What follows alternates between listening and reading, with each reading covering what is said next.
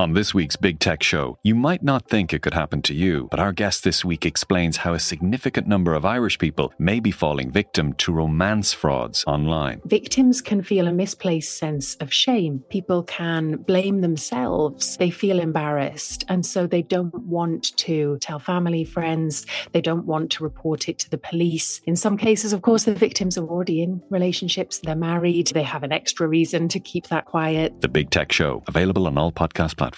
On the latest episode of Real Health with me, Carl Henry, I'm delighted to be joined by cardiologist Dr. Paddy Barrett, chatting all things cardiovascular disease. The way I look at this is that the two statistics that everyone should really be aware of is cardiovascular disease is the leading cause of death globally and in most developed nations, but it's also the most preventable. 90% of it can be prevented at an early stage if you just follow the right steps and formula. So I look at it as a scary opportunity. As ever, available on all podcast platforms.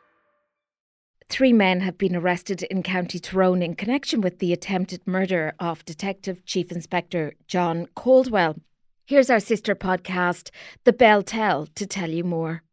Security sources have told that a police officer has been shot in Omagh in County Tyrone. A high-profile senior policeman is in a critical condition after gunmen tried to kill him. Well, huge concern here in Omagh. The target, a police officer. This police officer was treated here at the scene for a number of gunshot wounds. Detective Chief Inspector John Caldwell was shot in front of his son at a sporting complex in Omagh. John was finishing up from coaching an under-15s football team.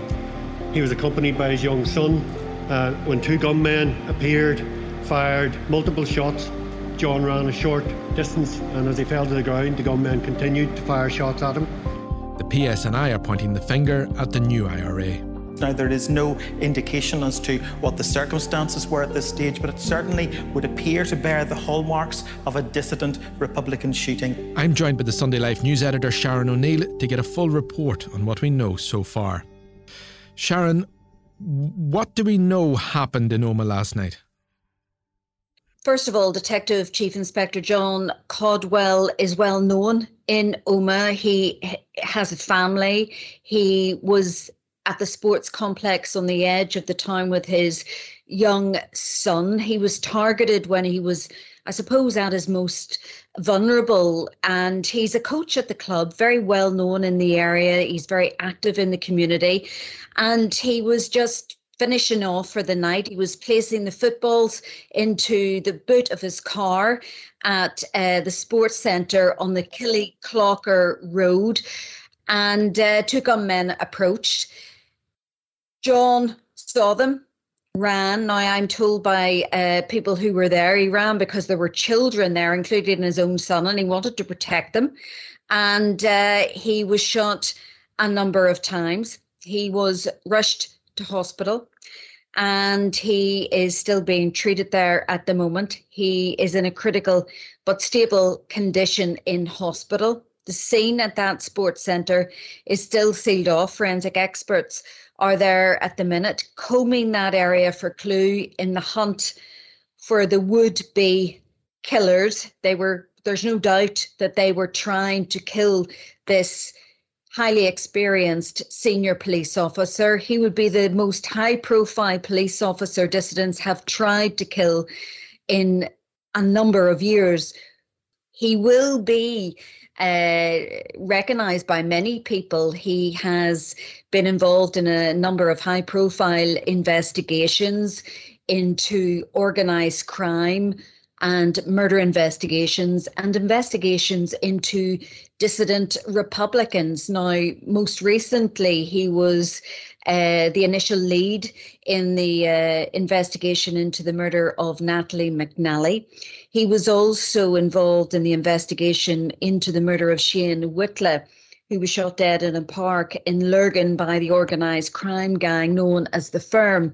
And he has also been involved in a number of dissident Republican investigations as well. Now, the police this morning clearly taken aback by events of last night. The Chief Constable very much saying this is a phone call you never want to get as the head of any police service, saying that there is an officer whose life is on the line and has just been shot at his most vulnerable. And did the police, in their statements, did they give any indication as to who they think might be responsible? Yes, well, the Chief Constable and his Assistant Chief Constable, Mark McEwen, who's in charge of the terror investigation side of things, say that the new IRA are the most likely of suspects. Now, as you know, they are the largest dissident organisation. They are an organisation that have been almost on the back foot of late. And that's because there has been a huge crackdown on that group since the murder of journalist Lyra McKee. The PSNI, working hand in hand with MI5, have had major success against that grouping, and a large number of suspects are now in Maghaberry. But sources have told me, Kieran, that, you know, potentially when a group like that gets so desperate, gets very small, they're harder to infiltrate, and it's very hard to get a full intelligence picture. And that's when they potentially can become more dangerous. Has there been a claim of responsibility or anything like that? No, expect that perhaps in the next 24 hours or so. These kind of groups like to do that kind of thing. And of course, they revel in the publicity. And also as well, let's not forget, police action has already been swift. There have so far been 3 arrests. Men aged 38, 45 and 47, and they were detained in the Omagh and Coal Island area. So expect more police activity on that front. And talking about the nature of this attack, it was very well planned. Mr. Caldwell, obviously a man of habit. When it comes to his personal life, he's well known in the community. So he would have been coaching at this sports centre on a regular basis. So he would have been watched. His movements would have been watched. The timing of his movements would have been watched. So this was a very well planned operation. Now, the car that was used in this attempted murder was found burnt out a short distance away. I would say that those involved were probably picked up in another vehicle. Now, there's lots of speculation that the killers could have perhaps fled across the border, but you're talking about a 30-minute journey. I would perhaps say that's too long a drive across the border, too much of a risk to take. I would suggest perhaps that they went to a safe house before they decided on their next move. But expect a lot of police activity over the coming days, because police will want to make sure that those responsible are caught, and caught quickly. This will have caused a lot of shockwaves within the police. Sources are already telling me there's a lot of officers are nervous. A lot of officers could be rethinking their careers, because, you know, you're talking 25 years down the line from the Good Friday Agreement. You're talking a good 20 years now from the policing arrangements. And a lot of officers thought that we were in a very different place. And Sharon, I mean, that nervousness that you speak about and that shock, I think that was apparent in the faces of the PSNI officers who were talking about this attack. And of course, it seems very clear that Detective Chief Inspector Caldwell didn't seem to think he was under any threat. He was openly and regularly helping out with this underage football. But this is the first attack of its kind in a very long time.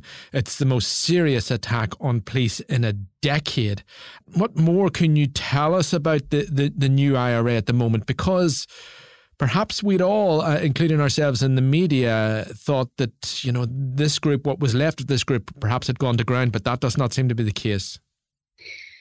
Yes, well, it kind of fluctuates. These groups always tend to fluctuate, Kieran. I mean, if you remember, if we go back to the very early days, after the Good Friday Agreement, you would have had the different group, the Real IRA, and they were the ones behind the Omagh bombing. So it all kind of almost started in Omagh, ironically.